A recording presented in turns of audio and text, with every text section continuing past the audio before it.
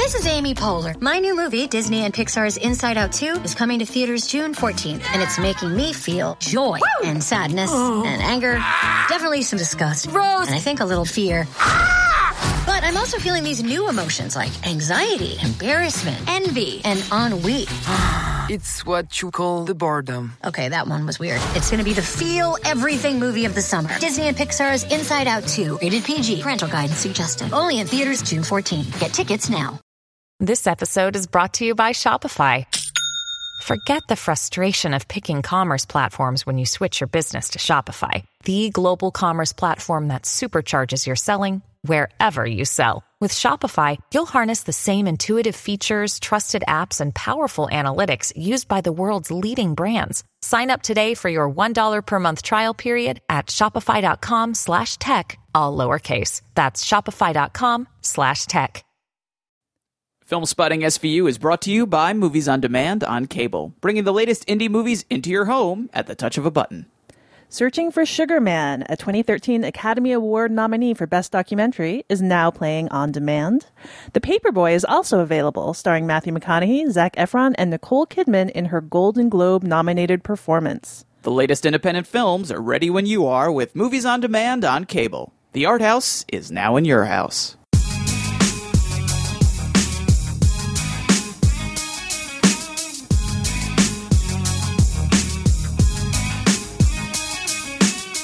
From New York City, this is Film Spotting, streaming video unit. I'm Allison Wilmore. And I'm Matt Singer, and this week on the show, we set solar sail for adventure with our review of the Disney animated movie, Treasure Planet. Later, we'll bring you Q Shots, our look at some of the current offerings on various streaming and VOD sites, all centered around a common theme. Inspired by Treasure Planet, we were tempted to just do an entire episode where we talk like pirates, but quickly we discovered that'd be a harder task than finding the lost treasure of Long John Silver. Isn't that right, First Matey Matt? Yar, that be correct, One-Eyed Wilmore. Yeah, instead we were just going to talk about the animated films of the Walt Disney Company. I'm impressed you went through with it. I didn't know. I wrote it. I didn't know she'd say it, but she did it. I saw it, and I knew it was coming, She's a and team I was player prepared. all the way.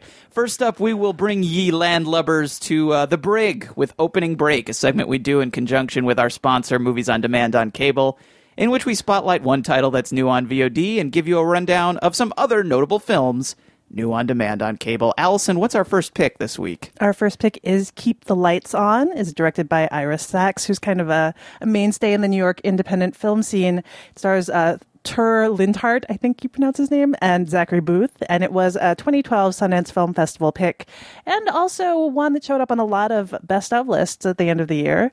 It's a film about a long-term relationship. It actually spans almost a decade in the lives of this couple. One is a Danish filmmaker, and he's working on a documentary. The other is a lawyer in the publishing world. And one of them struggles with drug addiction and sexual addiction. And it's really a look at how long-term relationships can kind of ebb and flow. And in this case, about what it's like to love someone who's an addict. And at what point you have to decide that it's better for you to walk away and better for them if you walk away. Are you leaving? Yeah. No. I have a girlfriend, so don't get your hopes up. Where's he from? He's from the suburbs of Boston. He's a lawyer at Random House. And he seems to really like me. I haven't seen you this excited about anyone in a long time.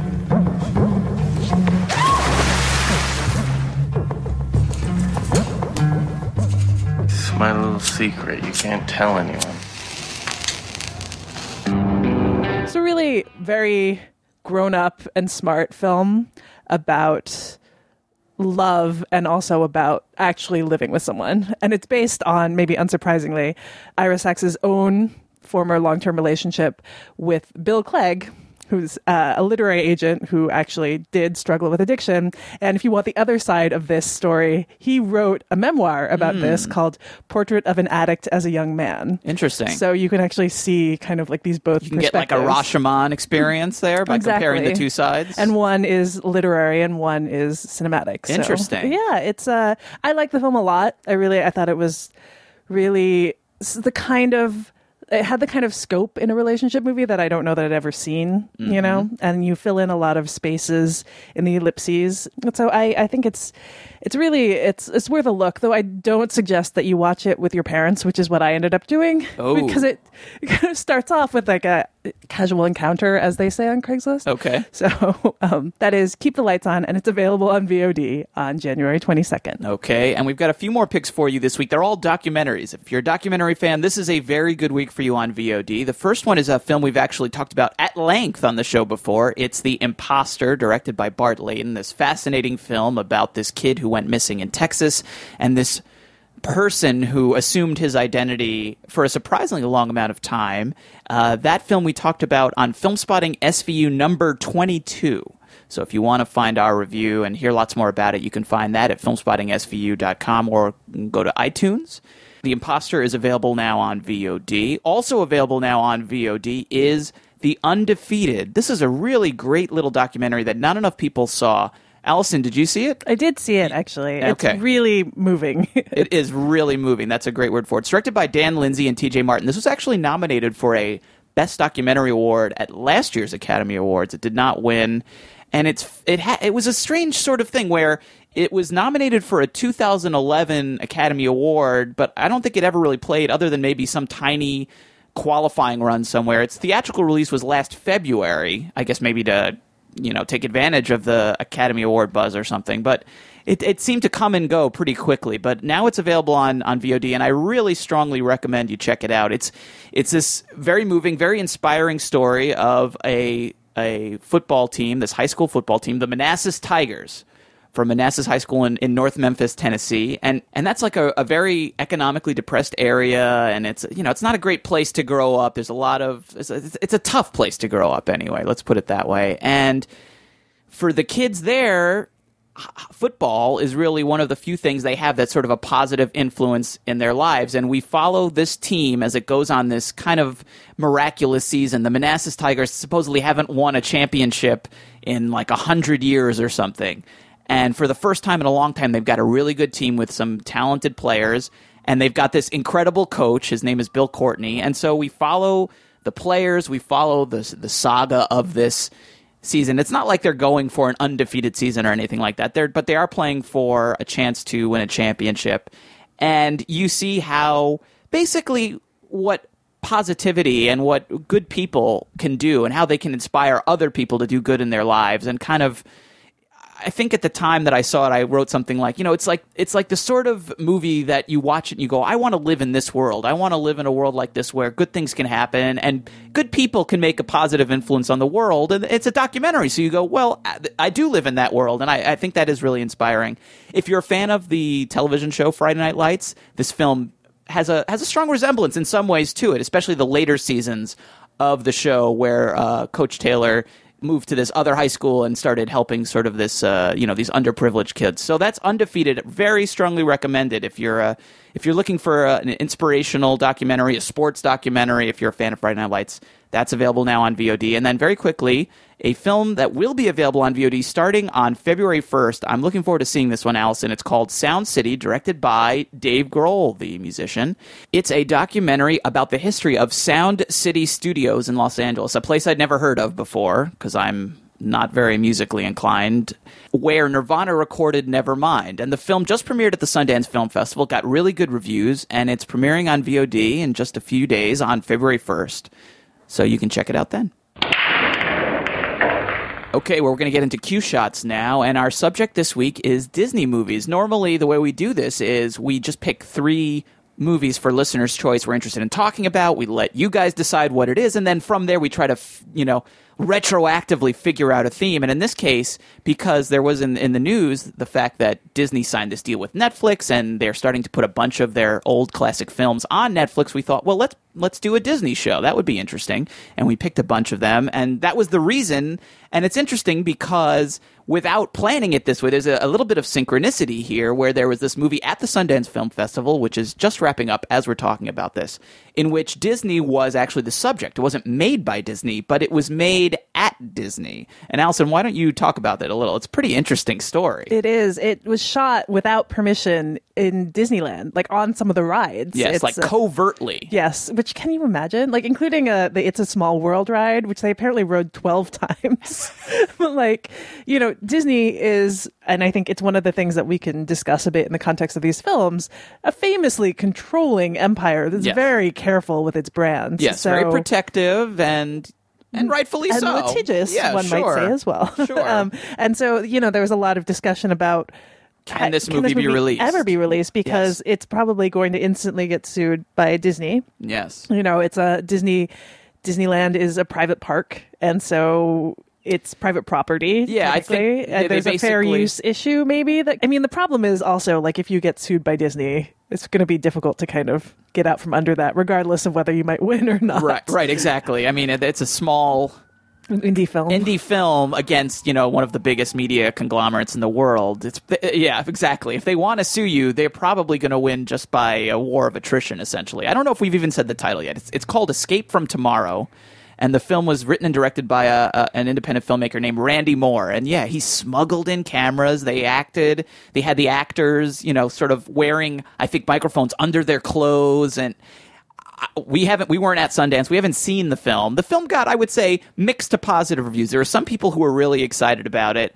And I think maybe the hype got so big because it's such a fascinating story that I think the second wave of people who saw it, some of the reviews and tweets I saw were a little less impressed. It may have gotten overblown, but nonetheless, it's an incredible story.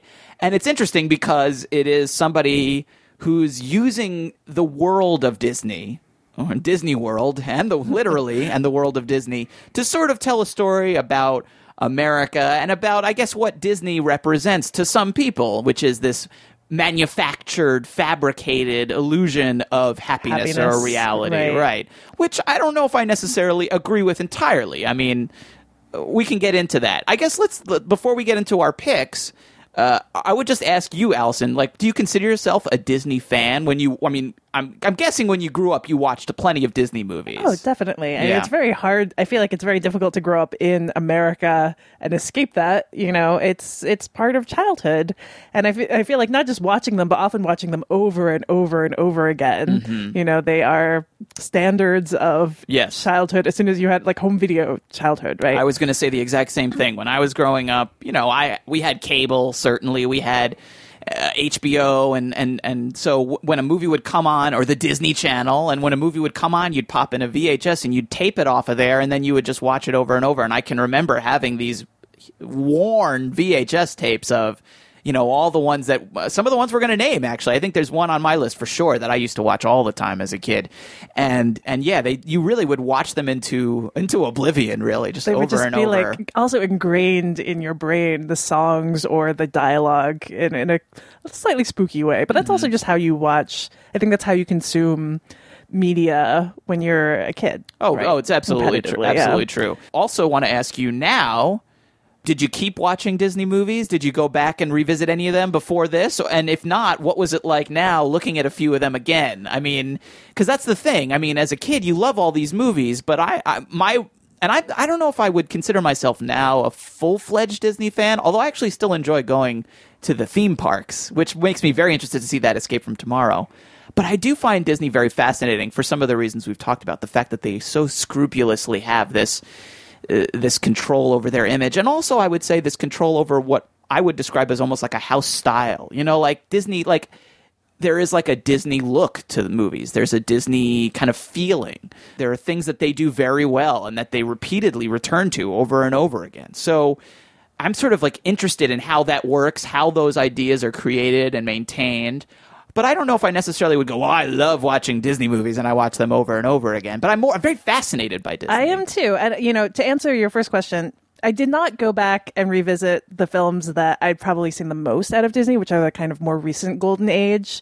The Little Mermaid, Aladdin. Yeah, exactly. Yes. Yeah, we grew up when those were coming out. Exactly. So we were in that prime audience for those. And I didn't go back and look at those. I would be curious to do it, but... I didn't watch any of those either. Yeah, instead I went... Actually, one of the movies on my list I saw for the first time.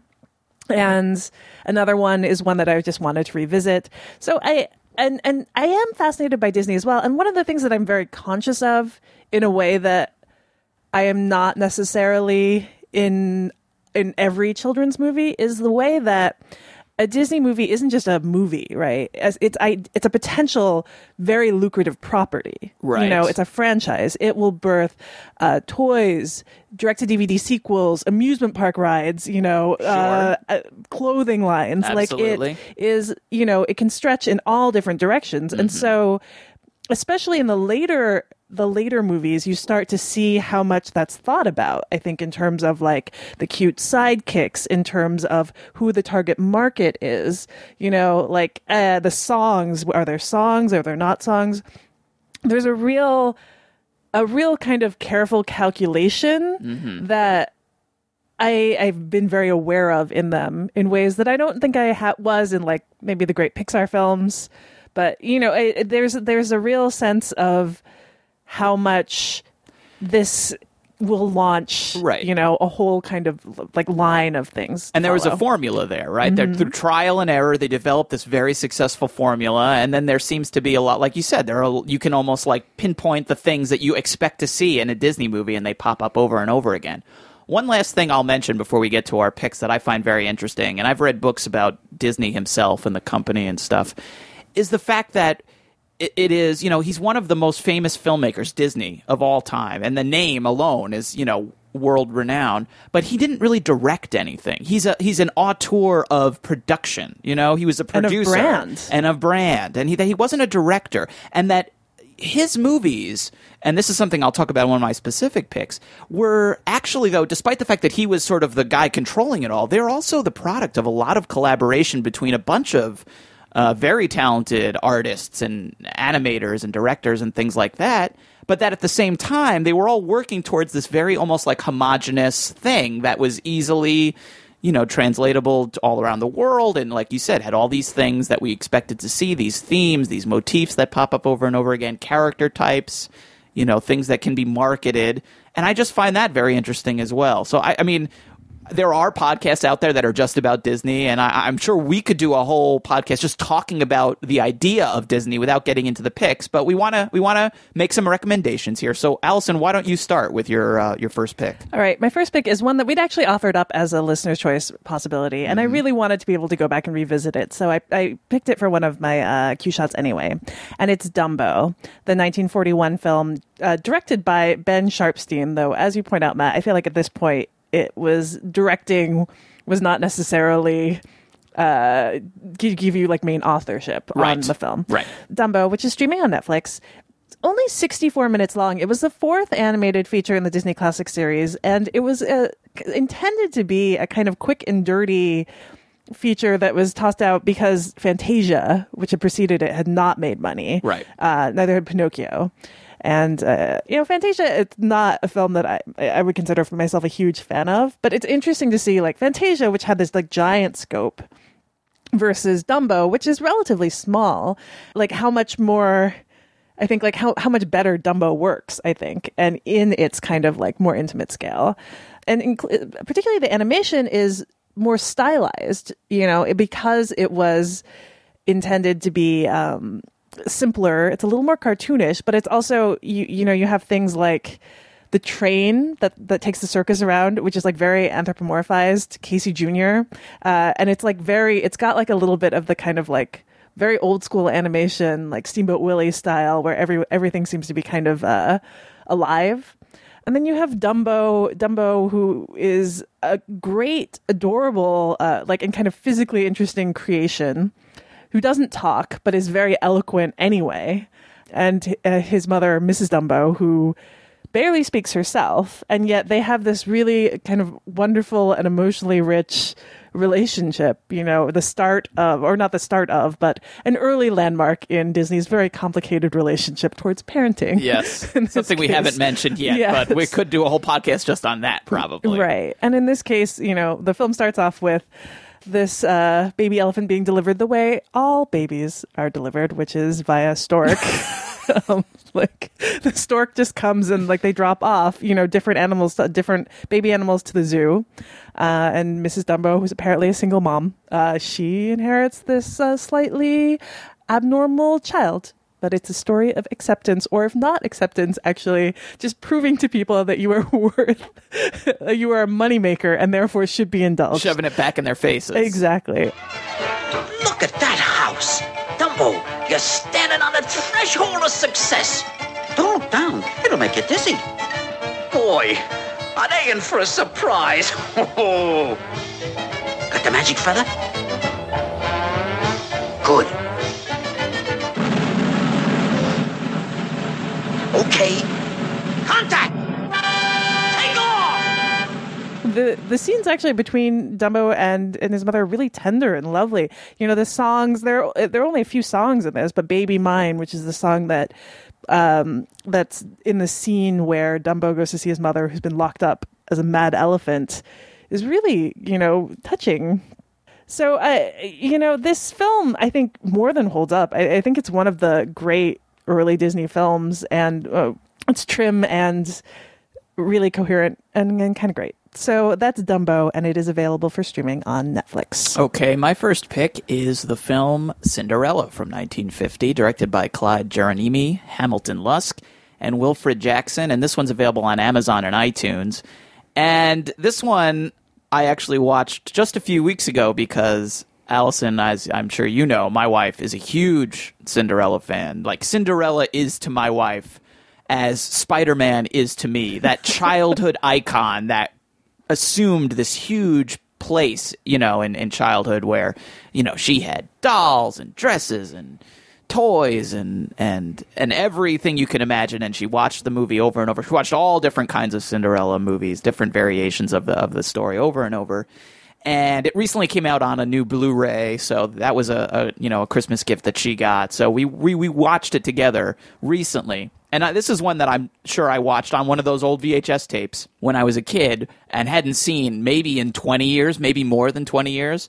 And so I was really interested to see it again, and it surprised me. And I liked the movie, but I was surprised at the gulf sort of between the things that I remembered about it and the things that I assumed it would be about and what the movie really is about. Like if I asked you, like, what's in Cinderella, what would you say? What comes to mind instantly? The mice. The mice. And Bibbidi Bobbidi Boo. Yes, it's a lot of like round, cute things. Yeah, that's probably an accurate description of a lot of Disney cartoons, yes. Round, cute things. But yeah, exactly. But it's funny because you watch it and you go, well, this is, you assume it's a romance. And we all know the story, obviously, and going to the ball and the clock striking midnight and turning into the slipper and turning into a pumpkin. And what fascinated me seeing it is while that's all there, that's actually a very small portion of the movie. And what surprised me especially is the Prince Charming. He has maybe 3 lines in the entire movie and something like 5 minutes of screen time. Like, the guy, the main hero, besides Cinderella, the male hero anyway of the movie, is barely in it. He's a non-entity. And a lot of the movie barely has Cinderella in it. It is a lot about the mice. The mice, these wacky mice who talk kind of funny, who seem... I don't know how politically correct it may be to say, but they seem somewhat mentally challenged to me. Well, in the same way that the crows in Dumbo are somehow ethnically coded. Yes. There's some occasional nuances like this in early Disney that... Exactly. So there's a lot of like them escaping from the cat. There's a lot of shenanigans. There's a lot of like cutesy, wacky hijinks going on there with Lucifer the cat. And I mean, the animation is, during the scenes at the ball and stuff like that is absolutely gorgeous. And the scenes with like Lucifer are really wonderful, where the cat really comes to life in a way that is very recognizable, even though it's fanciful and it's a cartoon. Just the way he stretches on his bed. As we were watching it, my wife was joking that the way that when Cinderella comes in to wake Lucifer up and he kind of like turns around and sticks his butt out at her and then lays back down is exactly how our dog Kirby acts every morning when she comes in to wake him up to go outside in the morning, and he tries to ignore her. So it has this wonderful mix of like really exaggerated cartoonish stuff, and also the animators really put a lot of care into capturing sort of the essence of these animals too. Shalagadoola, menchikaboola, bibbidi-bobbidi-boo. Put them together and what have you got? Bibbidi-bobbidi-boo. Shalagadoola, menchikaboola, bibbidi-bobbidi-boo. It'll do magic, believe it or not. Bibbidi-bobbidi-boo. Now salakadoola-mean, a menchika-boolaroo. But the thingamabob that does the job is bibbidi-bobbidi-boo. I think it's a really interesting film to watch as an adult, to go, wow, they really had these iconic moments. Bibbidi Bobbidi Boo, the fairy godmother, the beautiful moment where she turns, the pumpkin into the carriage and the mice into horses and all that sort of thing. And the dress, she has that, that incredibly iconic dress. And then it has all this other stuff too, and the prince is barely in it. So it is sort of a strange movie. That's Cinderella, and it's available on Amazon and iTunes. Okay, for my next pick, I wanted to pick a film that I hadn't seen yet. And there are certainly quite a few in the Disney, even the classic Disney lineup that I had not caught up with yet. Okay. So I picked The Great Mouse Detective, 1986 film, streaming on Netflix, directed by Ron Clements, Bernie Mattinson, Dave Michener, and John Musker. And this is in that era in which it was kind of like a downtime for the great Disney animation. It was the follow-up to The Black Cauldron, which oh my God, did I see that movie so many times and as also a kid.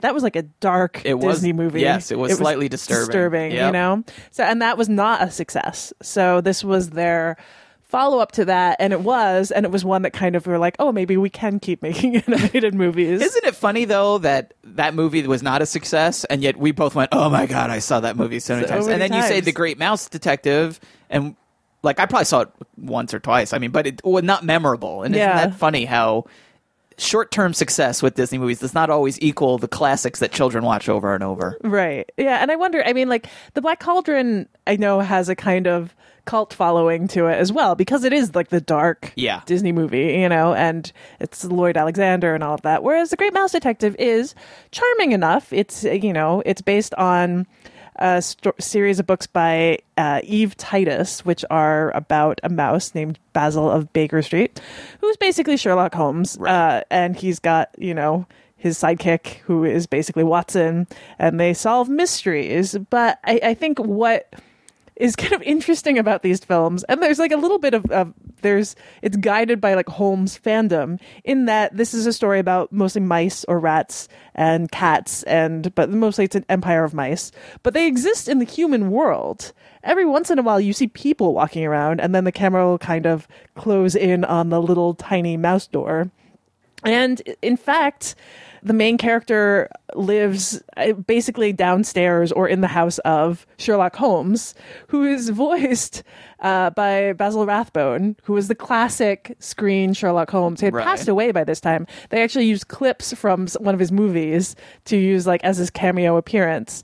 So what is the explanation for this? Do we all have mouse doubles? Is like the entire world guided? Or are the mice copying people? It raises a lot of existential questions, I think, that are not addressed in this. There's even a queen mouse who's in charge of, the kingdom of mousedom. So think about it, really, is what I'm saying. It's deep. But anyway, so this is it's a story of a mystery. There is Professor Ratigan, who is the Moriarty in this case, and is voiced kind of deliciously by Vincent Price. As soon as you hear him, you're like, that's Vincent Price. Quite an ingenious scheme, eh, Flabbersham?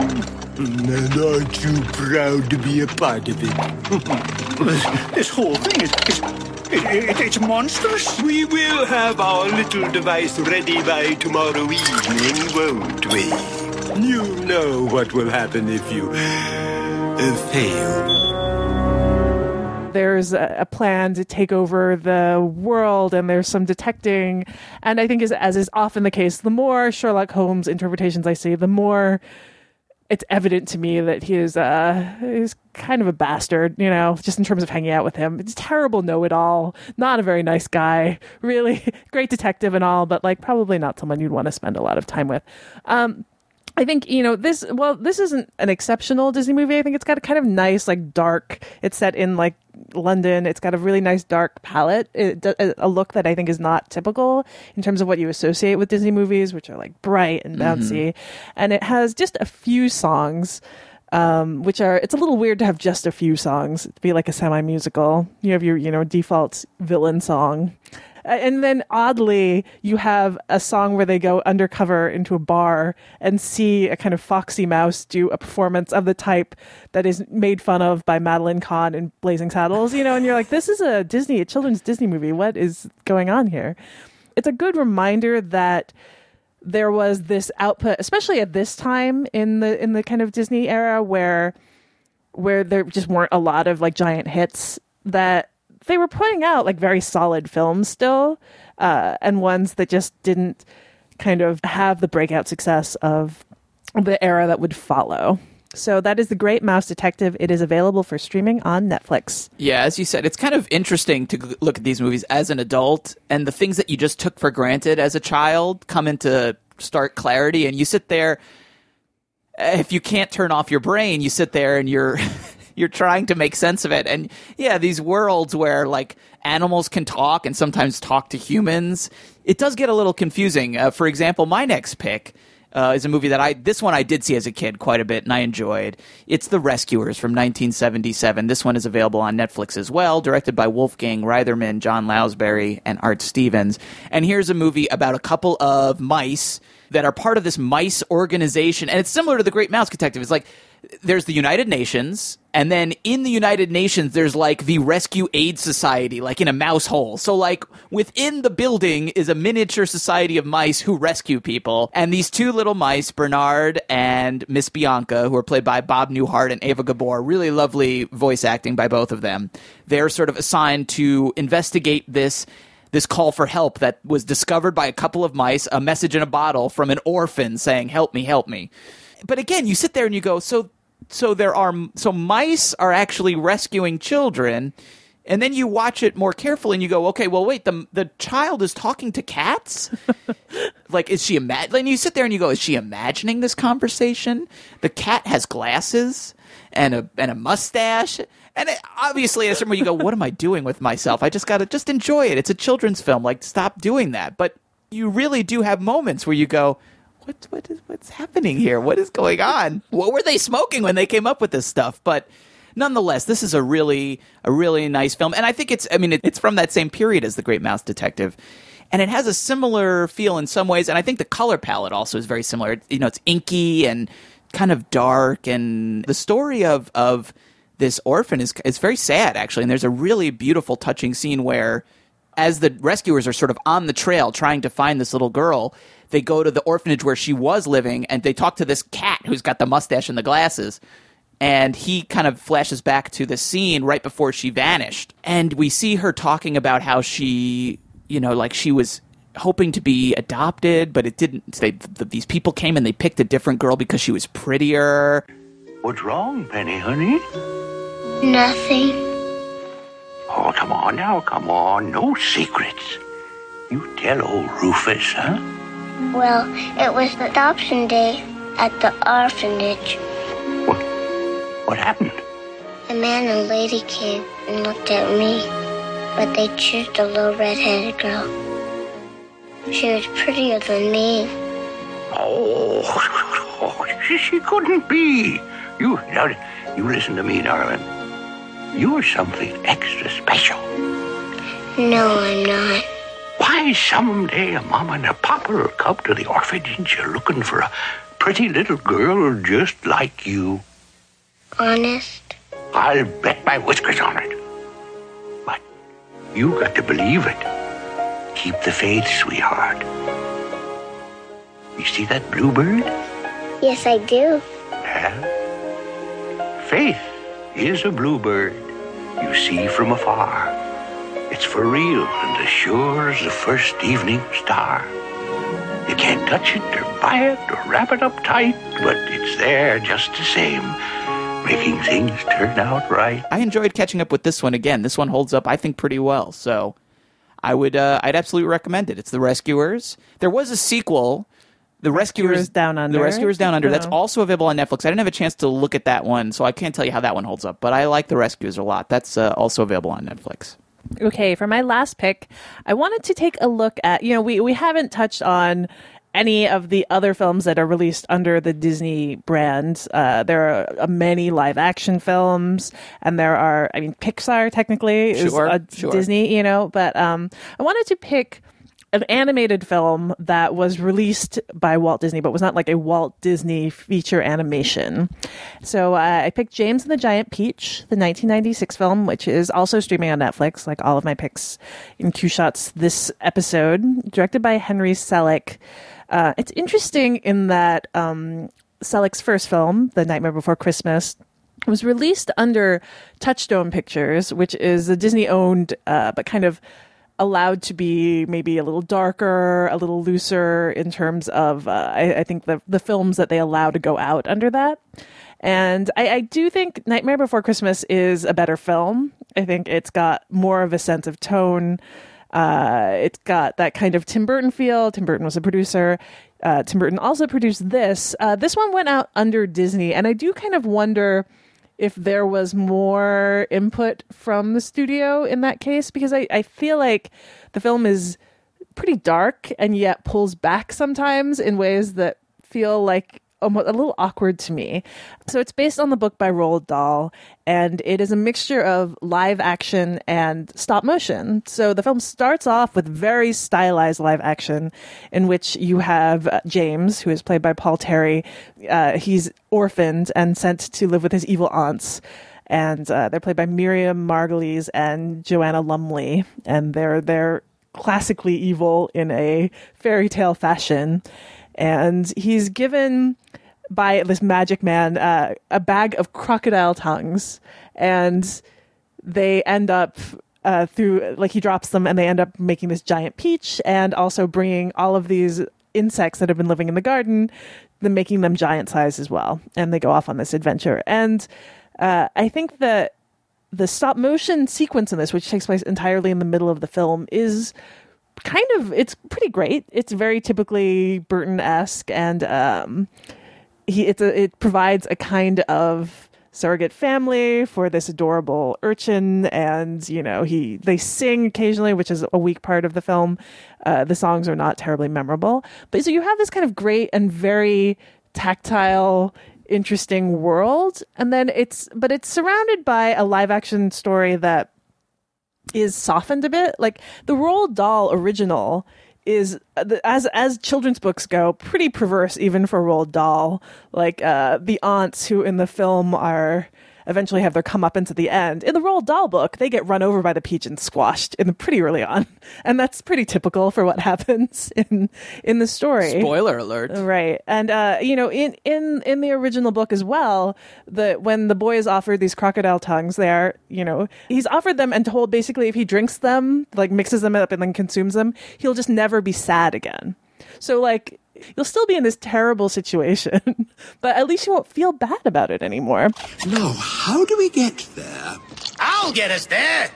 You? Sure. I sailed all the 5 seas. From the sun-drenched reefs of Bora Bora to the icy shores of Tripoli. Commodore Centipede, they used to call me. 7. Huh? There are 7 seas, and Tripoli is in the subtropics. Commodore. Trim the sails. There are no sails. Stoke the engines. There are no engines. I can't work with this miserable crew. Great! We're stuck here until we shrivel up and die. Highly improbable. That's a relief. We're far more likely to drown. I think that in kind of smoothing out the corners for this production, the film ends up feeling a bit like it's trying to Disneyfy a story that doesn't quite is un-Disneyfiable. Yeah, it doesn't quite fit that. And so while I think this is actually, it's overall, I think, still a pretty good film, and one that has really great visual touches, and including a whole sequence that's it's got skeletons, involves fighting skeletons, which is a classic thing you do when you're doing stop motion. You fight skeletons. True. In the history of cinema. True. So it's kind of lovely in that way. It does feel like trying to fit a non-Disney story into a Disney mold sometimes. That's James and the Giant Peach, and it is streaming on Netflix. Okay, I wanted to do something similar with my last pick, which was, get away from the classics that everyone knows and find something a little more obscure. And what I ended up picking is a movie it's a documentary, actually, about the world of Disney animation, which I hadn't seen before, and I really enjoyed it. It's called Frank and Ollie from 1995. It's directed by Theodore Thomas, who's the son of one of the subjects, Frank Thomas. The other subject is Ollie Johnson. And these men are two of the very famous animators who worked for Walt Disney at the studio during the Golden Age. They're part of this group called I think it's the 9 Old Men, this famous group of animators who were considered the great animators of the classic Golden Age of Disney animation and worked on all the films and animated all the characters. You know, like Frank Thomas, for example, he did the scene in Lady and the Tramp with the spaghetti and the kiss and the meatball. Like, that was his thing. He created that. And like a lot of documentaries that are made about Disney, it's a very soft portrait. This is a complimentary film. There's not a lot of hard-hitting documentaries about Disney, and this is certainly not one of them. But what I really appreciated about this movie, even more than it just being this lovely portrait of these two guys who they met in college and basically spent their entire lives together, working together, just being best friends, and just having this amazing creative relationship, is that it really gives you an appreciation of animation as an art form. And we've already said somewhat, dismissively, Disney movies, there's a formula there's cookie cutter, and sometimes, they're for children, and they're just going through the motions, this sort of thing. What this movie shows you, I think, is that even the worst Disney animated movie has an incredible amount of artistry and care and thought and intelligence put into it. And it reminds you that something that I think is very easy to forget because Disney movies are so good and look so good, that animation, as they put it, it's an art form that begins with a blank page. There are no actors, there's no sets, there's no costumes. Everything is created by the animator. They have to invent everything. Every movement, every gesture is created. And nothing is left to chance. We think that Bambi was Walt's favorite picture. All our features were different, but this one was the most different. The death of the mother is the one picture where somebody is really killed, and there's no fairy dust or lover's kiss to bring her back to life. She's dead. And I think that's the big thing that made this so different. Well, the fact that you had animals trying to carry a whole picture. We'd never done that, and Walt wasn't sure that we could do it, and a lot of us weren't sure that we could make the picture. 7 years of work, up and down, finally ended with the war. We just barely got the thing finished after cutting it all up, but it still had that different spark to it. It almost is like creating life. It's more than directing, even though these guys aren't technically directors in most cases, that it is the act of giving life to the inanimate. It is bringing little drawings to life so that they move. And there's something really magical about that we don't think about when we're watching them, because they're so good at creating the illusion that these little drawings are moving and that they're alive that you almost forget about this. And one of the quotes in the movie, and I forget whether it's Frank or Ollie or one of the other interviewees who says it, they say an animated character never does anything on its own. And you don't think about that when you're watching them. But after you see this movie, you actually do. And after I watched this was when I watched The Rescuers, and I found myself paying much more attention to every little gesture and thought and the way that their eyes move and their hands move and just how carefully that reality is constructed. And it gives you a new appreciation for it. So if you like Disney animation or animated movies in general, but you don't think about this sort of thing, I really encourage you to check this out. It's a really interesting documentary, Frank and Ollie. It's available on Amazon, iTunes, Google Play, and YouTube. Allison, we're pleased once again this week to be sponsored by MoviePass, which lets you watch unlimited movies in theaters around the country for a flat monthly rate. You check in using an app on your smartphone and buy your ticket with a membership card, and it works for any new release, though it doesn't cover 3D or IMAX. We have our MoviePasses. I just used mine last week. I saw Mama in the theater, which I actually liked. Recommendation, an extra non-streaming, non-VOD recommendation to everybody out there. A horror movie with Jessica Chastain. Very creepy, smart, good movie, and I saw it with my MoviePass. If you go to the movies several times a month, you might want to check MoviePass out. It could make financial sense for you. Instead of paying per ticket, you pay a flat fee for the month, and that will get you entry into one film per day. So check out MoviePass.com/filmspotting for more info and use the offer code FilmSpotting to get $10 off the first month of your subscription. Mr. Silver, Why, Mr. Arrow, sir. Bring in such fine-looking distinguished gents to grace my humble galley. Had I known, I'd have tucked in my shirt.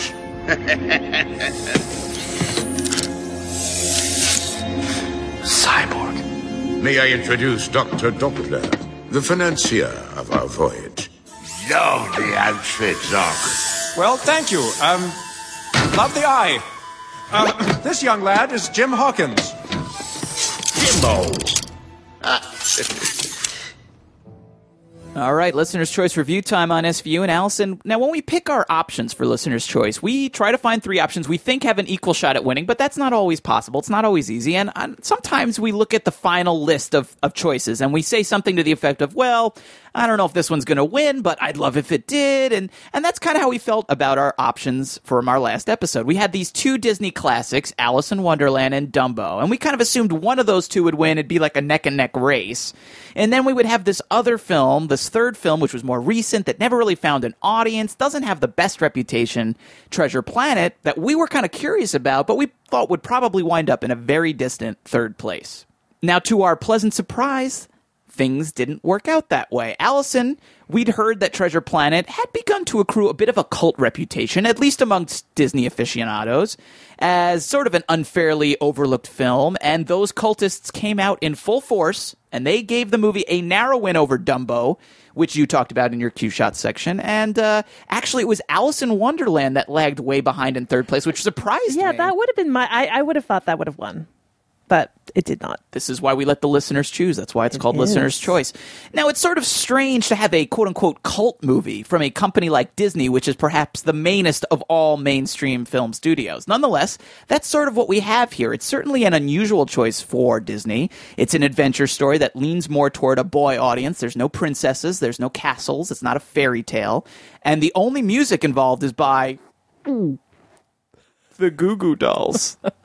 Now, adapted from Robert Louis Stevenson's famous novel, a novel that, by the way, had been previously adapted by Disney in 1950 as their first completely live-action film, it follows a rambunctious team named Jim, who's voiced by Joseph Gordon-Levitt, as he and a family friend, Dr. Doppler, voiced by David Hyde Pierce, commission a spaceship, which in the universe of Treasure Planet also happens to look like an old-timey sailing ship, to follow a map to the titular Treasure Planet where supposedly a Klingon's ransom in space doubloons is buried, just ripe for the picking. Now, Allison, we had never seen Treasure Planet before, but we were both curious about it. Now that we've watched it, were listeners right to cast their vote for it? Is this a movie that's ripe for rediscovery by Disney fans and young audiences ready for family-friendly adventure? Or would you have preferred, and maybe this is the part I should do with the pirate voice, would you have preferred if the whole thing had remained buried at the bottom of the sea inside Davy Jones's locker? Arr. Well, I was happy to have gotten to see it. Okay. I don't think it worked for me as a whole, as an entire movie, for reasons I'll go into in a bit. But I think that the imagining of the world was pretty fantastic. I thought the kind of combination of space and this seafaring imagery was really beautifully done and really just cleverly imagined. Like what we've said about some of these previous ones, makes no sense. No, if you no try sense to at all. think about it, they're all standing in the cold blackness of space, breathing comfortably. Right. Nevertheless, I agree with you. It does look beautiful. Yes, and not only is everyone able to breathe in, they have the Ethereum, I think they call it. There's some word for space that they come up with, but that a character arrives in a spacesuit the first time. Like he's, the lame one who arrives in a spacesuit, and you're like, why bring it up? Why bring that up? Yeah. If there's no difficulty breathing in space. Yeah. But whatever. One of those things you brush aside. But the visualization of this spaceships and like giant ships moving, between planets using solar sails is really like gorgeously done. There's a scene very early on when they just set sail where there are like all these giant space whales or something, and like it's like actually really gorgeous. Like it's really beautifully visually realized, and I think that aspect of it was just terrifically imagined, and the way that they transported this classic pirate story into a sci-fi-ish setting was great. I thought the kind of the characters and storytelling was pretty rote otherwise. This there's no love interest in this. It's not, as you said, a fairy tale. It's an adventure story. Yep. And so it's the main relationship is kind of surrogate father one. It's a friendship, but it's the kind of way that Long John Silver takes young Jim under his, cyborg arm. His cyborg wing, yes. And teaches him the ways of piracy. And poor Jim, who's like a rebellious son growing up abandoned by his father and living with his single mother, as so many Disney protagonists. And I thought that relationship was a little thin. But what did you think of this relationship? Did you find it emotionally moving? We're in almost complete agreement about this film in every single way. You could be reading from my notes. Visually, this movie is beautiful and at times almost breathtaking. And the character design, I thought, was really creative. Long John Silver, who has this cyborg arm that can it unfolds so he can sort of turn his hand into a claw or a sword or a gun or kitchen equipment. I thought that was just classic Disney visual creativity where you just look at that and you go, that is so clever. I haven't seen that before, and it looks great and it works beautifully. And even some of the other characters, the side characters who I didn't really like, visually they're really incredible, just the design of them. That said, I didn't think this was all that memorable a film and an adventure story. I did not get caught up in the relationship between Jim and Long John Silver. And I will say this about it. We've talked about the formula that Disney does. To its credit, this is Disney trying to do something different. But what it's trying to do here is, I think, be cool. Disney is trying to be cool. That is not something that I want from Disney. I don't want cool from Disney. I don't think that Disney really understands how to be cool. And that's what I felt like I was watching in this movie. A really shameless, desperate attempt for coolness that generally I found unsuccessful. There's an alien who speaks in flatula, a.k.a. farts. Right. The main character, Jim, has a very early 2000s, late 90s haircut. He looks like he's got a rat tail. He's got a rat tail and sort of shaved sides. Shaved sides, rat tail, and kind of a floppy top of his hair. He almost looks like a character from 90210. I thought that's what I had. Plus the rat tail. The rat tail is not 90210, but it's like take Brandon Walsh's hair from 90210 and give him a rat tail, and you have Jim from Treasure Planet. And the other thing I thought was pretty interesting on this front is we've just gone through this thing where Disney bought Star Wars. Disney now owns Star Wars, the big announcement that they're going to be making an episode 7, 8, 9, whatever. And here you have Disney trying to make their own Star Wars. I felt like I was seeing a very deliberate attempt. The opening of it, Jim is sort of the orphan Luke Skywalker, and he's got a wacky robot sidekick, and he's got, Long John Silver is sort of Obi-Wan Kenobi meets Han Solo. He's the wise old man, plus he's also the amoral pirate.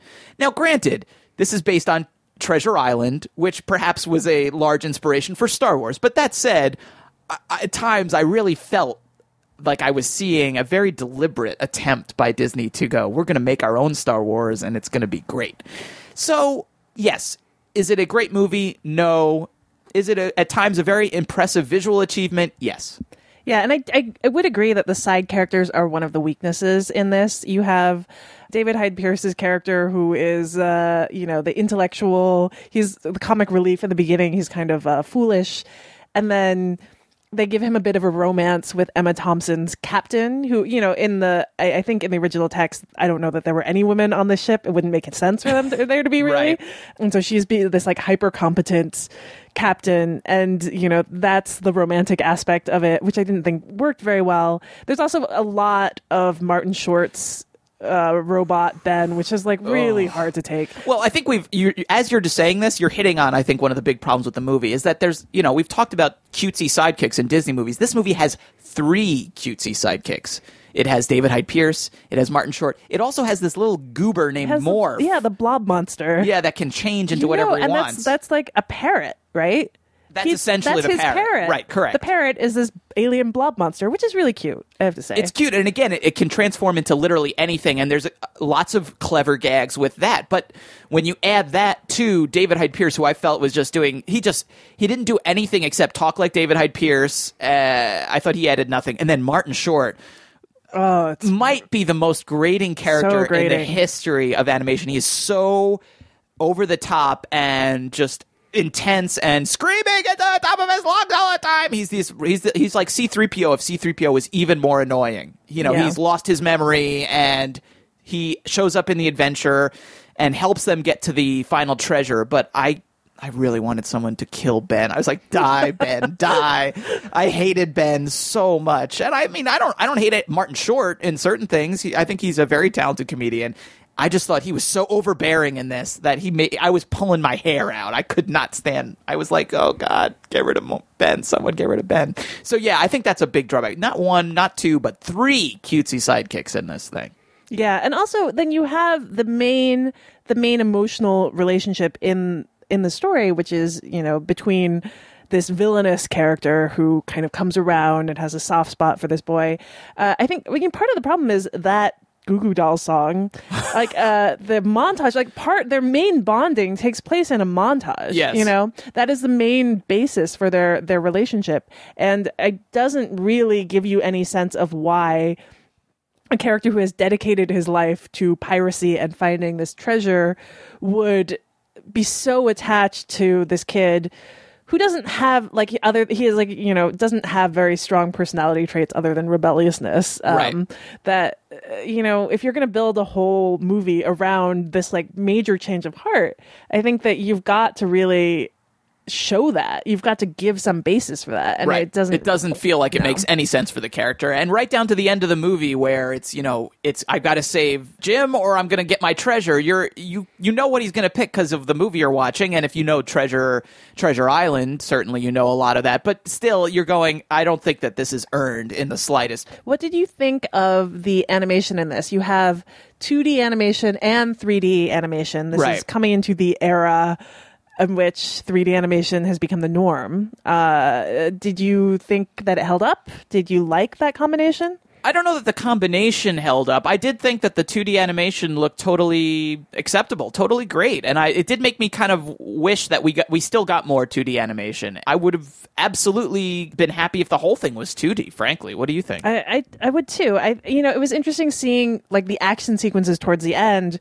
which are very kind of standard now. There's a lot of swooping between lasers and things. And that was probably meant to be and maybe was really impressive at the time. But watching this now, much more interested in the character design. I mean, Long John Silver is a very interestingly designed character who's got this he's not made to be very lovable. He's very off-putting. And I thought the way his face was drawn, the way the cyborg elements, that was all much more impressive to me than the moments in which characters swoop through, the planet is blowing up and they have to escape. Right. And this is a 10-year-old movie now. And I think what's interesting is that to my eye, you may disagree, the 2D I think has aged better than the 3D. Absolutely. The 3D stuff, this is fairly early in the development, or at least it's, 10 years ago. Compared to now. And you see these spaceports and these planets and things that are mechanical in 3D. And the 3D, it has no texture to it. The details are lost. And granted, the 2D doesn't have much detail either, but it just looks more natural. 2D doesn't have a lot of detail, that's the Disney style. Whereas you look at the backgrounds and you go, well, this doesn't look like a real spaceport. It looks like something that was designed in a computer at a time when the technology just wasn't there to really render things the way that now, if this movie was made now, I'm sure they would look absolutely stunning. So it's funny that the cutting edge 3D technology in this movie, I think, looks worse now than the 2D does. Yeah, I agree. Well, that's Treasure Planet, and it is available now on Netflix Watch Instantly. Before we move on to our next segment, just wanted to give a shout out to everyone who entered our keyword game. Yes. We did not actually have time to count up the votes and pick a winner, so we're going to push that to next episode. Sorry. But, maybe we'll have another prize even. So who knows? But next up is our Behind the 8 Ball segment, in which we give you a rapid fire countdown of 3 picks that are new to streaming, 2 that are expiring soon, and 1 pick chosen blindly by number from our Netflix queues. Matt, you're up first. Are you ready? Okay, 3 new films. Very dramatic. Okay, so first up, I'm starting to use one of my new release picks as like an alternative viewing suggestion. So instead of seeing this, see this. And I like this. I'm going to start doing this, I think, every episode. So this week, here's my alternative viewing suggestion for Hansel and Gretel Witch Hunters, which, oh my God, don't go see it. Instead, you should see John Dies at the End, which is now available on VOD and iTunes. This is the new horror comedy from Don Coscarelli, the demented mind that brought us Phantasm and the Beastmaster and Bubba Hotep.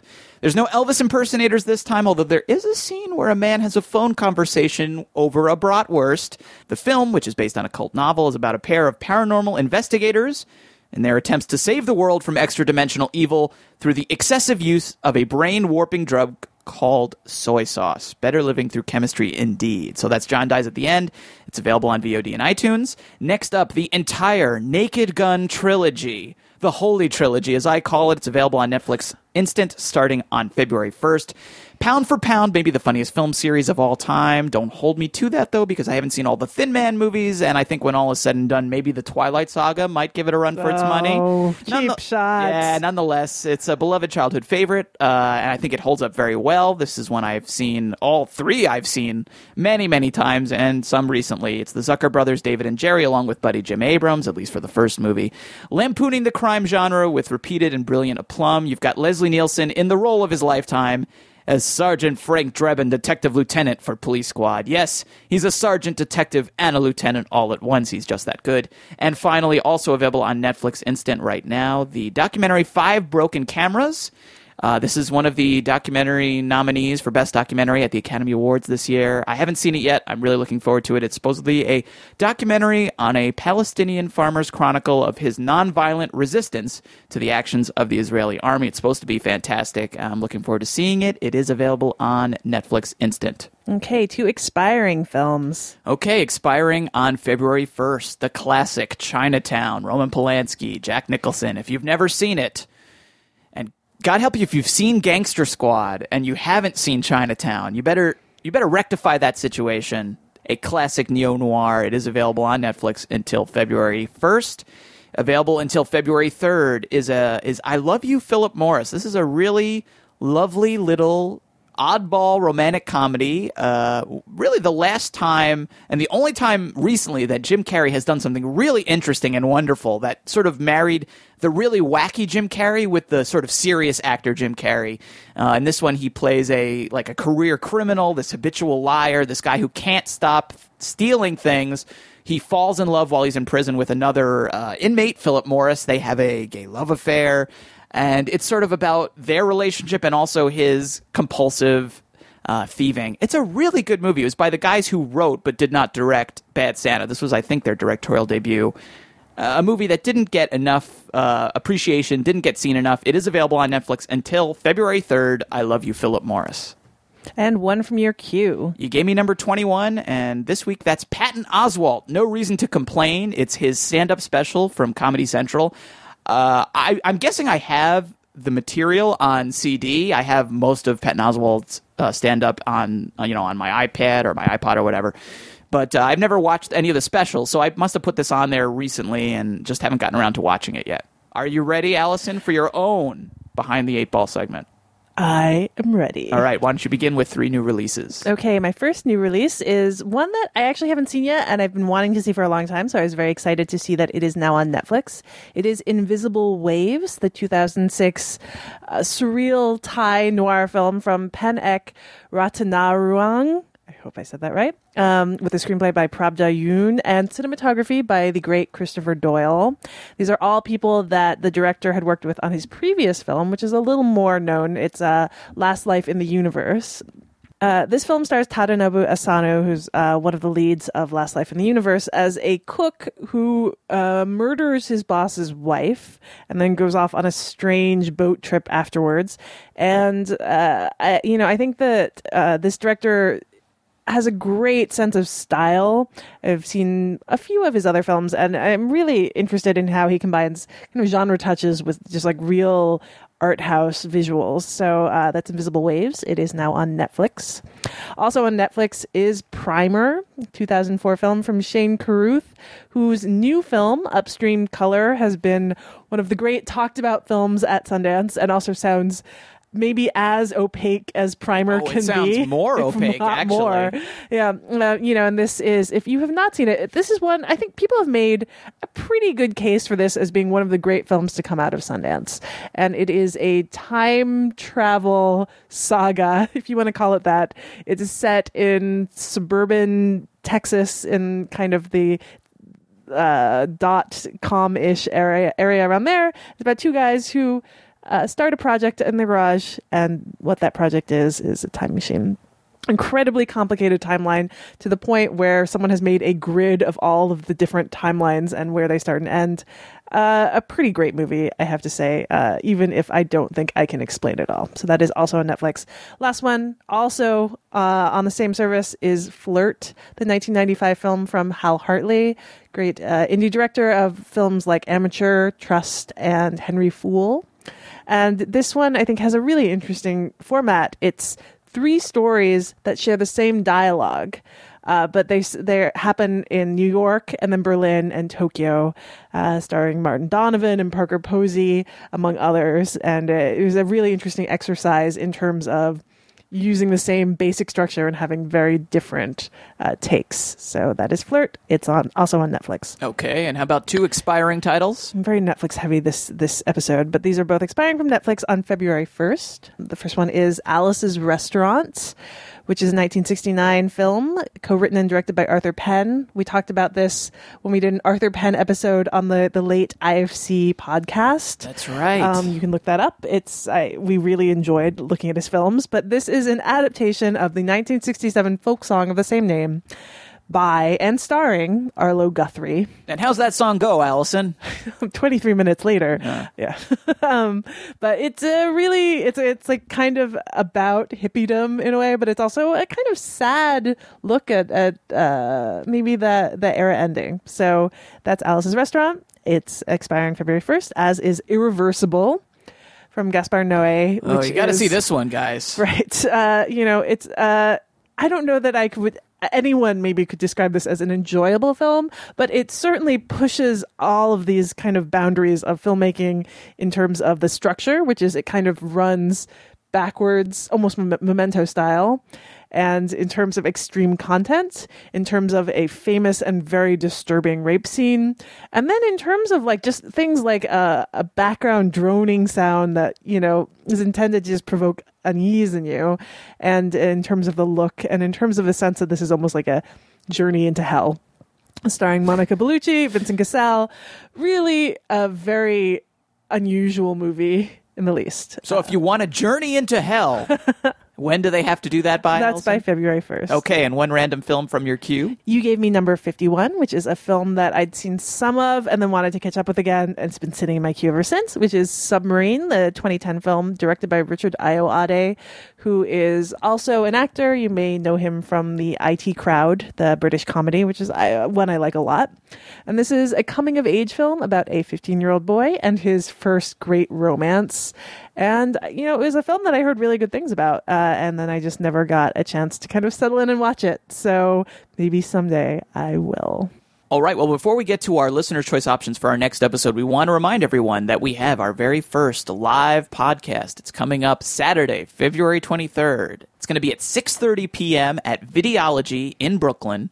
We've got a few more details now. It's going to be $8, and you're going to get a live podcast. We're going to review a movie. We'll do some recommendations. We'll do everything we do on the show. Plus, we'll have some contests. We'll have the keyword game. We'll have some prizes. And then after we do all that, get ready for another descent into hell as we watch Compliance, the movie Compliance, a really great but very intense movie from last year. And then after that, we're going to have a Q&A with the director, Craig Zobel. He won't be in attendance, but we'll be talking to him over Skype. We are very excited about this, and the tickets aren't available yet, but you will be able to buy them in advance. As we're recording this, they're not available, but I think by the time people listen to this, or maybe right after that, especially if you're listening, like the second week that this episode is available, they should be up. So if you want to buy tickets, we really would love to see you. It's not a huge room, so if anyone actually is interested in this, it's going to sell out pretty quickly. The details, the info to buy tickets eventually will be up at videology.info. All right, Allison, are we ready to get to our listener's choice options? I'm so ready. This is an interesting batch. As we said earlier, it's a really odd batch. We try to guess what's going to win. I have no idea what's going to win this week. I think the one I'm going to intro You is think gonna so? win. Yeah, I do. All right. Well, people can either prove you right or they can prove you wrong. All right. I'm going to start. Our first option will be available on February 1st on iTunes and VOD. We've mentioned it already in the show. It's Sound City, this documentary by Dave Grohl. Got a lot of good reaction out of the Sundance Film Festival where it just premiered. It's premiering on VOD and iTunes on February 1st. I'm really looking forward to seeing it, hoping it's really good. So that's going to be option number 1. Allison, what's option number 2 that you're so confident about that's going to win? Well, compared to this little indie documentary by a musician, it's about Nirvana. We've got Top Gun. That's really beautiful, Matt. It's coming to Netflix on February 1st and also coming out in 3D in IMAX in theaters for 1 week in February. Who can turn that down? Prime 80s slab of blockbuster cheese. You've got the elite fighter pilots fighting the enemy who wear, dark masks in their planes. You've got Kelly McGillis, Tom Cruise, Val Kilmer, Kenny Loggins, directed by the late, great Tony Scott. Anthony Edwards. Hello. You forgot Anthony. Don't forget Goose. I won't forget Goose. It's so sad. Goose. Don't spoil it. Don't spoil it. Now, I don't know if we've ever Meg Ryan also, let's not forget. No. I mean, I don't know if in all the podcasts we've done, we've ever talked about it on air, but I know this about you, Allison. You have seen Top Gun a gabillion times, and it's one of your most seen movies. It is. Yeah. If this wins, are you going to even need to watch it again, or do you have the whole thing committed to memory at this point? Okay, so it was one of my younger brother's favorite, of those films that we had on VHS. It was his great number 1 pick. So I've seen it so many times in an edited for TV version in a warped VHS. So I could probably do a good 2/3 of the dialogue, with some very poorly redubbed for TV, lines over some of the profanities. So how much of the tension, the weird homoerotic tension between Tom Cruise and Val Kilmer is in that version? Did that all get cut out? Oh, I think it's all there. I mean, all you need is the volleyball scene, and then sometimes and then the locker room scenes. Yeah. So that still made the cut. It's all there. So you saw that. Okay. There. All right, I'll be your good. wingman anytime, Matt.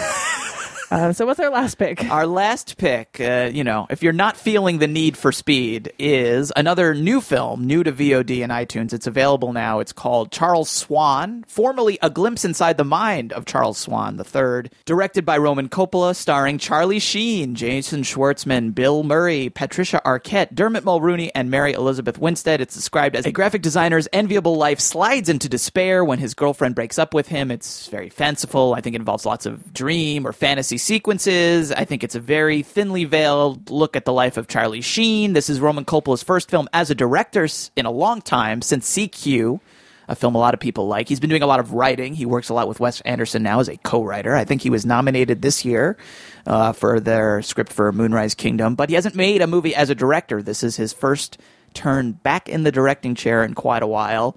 The reaction to it has not been overwhelmingly positive, but I think we're both very curious about this one. I don't know if there's a volleyball scene in it, but it's got Charlie Sheen playing kind of Charlie Sheen. It's got Jason Schwartzman and Bill Murray, and it's by Roman Coppola, and that's good enough for me. That is Charles Swan, available on iTunes and VOD. So which movie should we review on the next episode of Film Spotting Streaming Video Unit? You can send your pick to svu@filmspottingsvu.com, or you can enter in the poll on the right-hand side of the page at filmspottingsvu.com. Your vote must be received by Monday, February 4th at noon.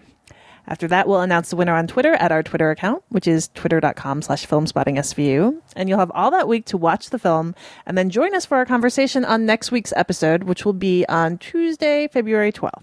FilmspottingSVU.com is also where you can find our show archive, as well as a list to direct links to all the movies we discuss on the show. The Filmspotting SVU remix theme song is by Vince Vandal, and you can listen to more of Vince's work at vincevandal.com. We'll be back in 2 weeks with more movie recommendations and the movie review you pick. In the meantime, you can follow me and Allison on Twitter at Allison Wilmore and at Matt Singer, and you can follow the show, of course, at Filmspotting SVU. That's where we announce the winner of each show's listener's choice and where we share more streaming suggestions from SVU listeners. For Filmspotting SVU, I'm Matt Singer. And I'm Allison Wilmore. Thanks for listening.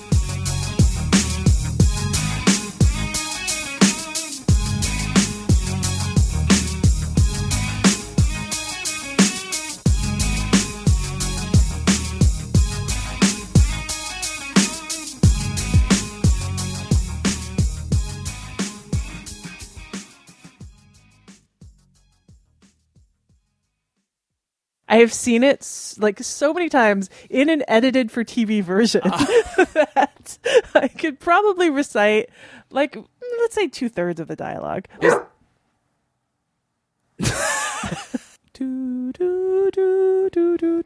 Highway to the danger zone. I'm keeping this in. This is going to be in the show.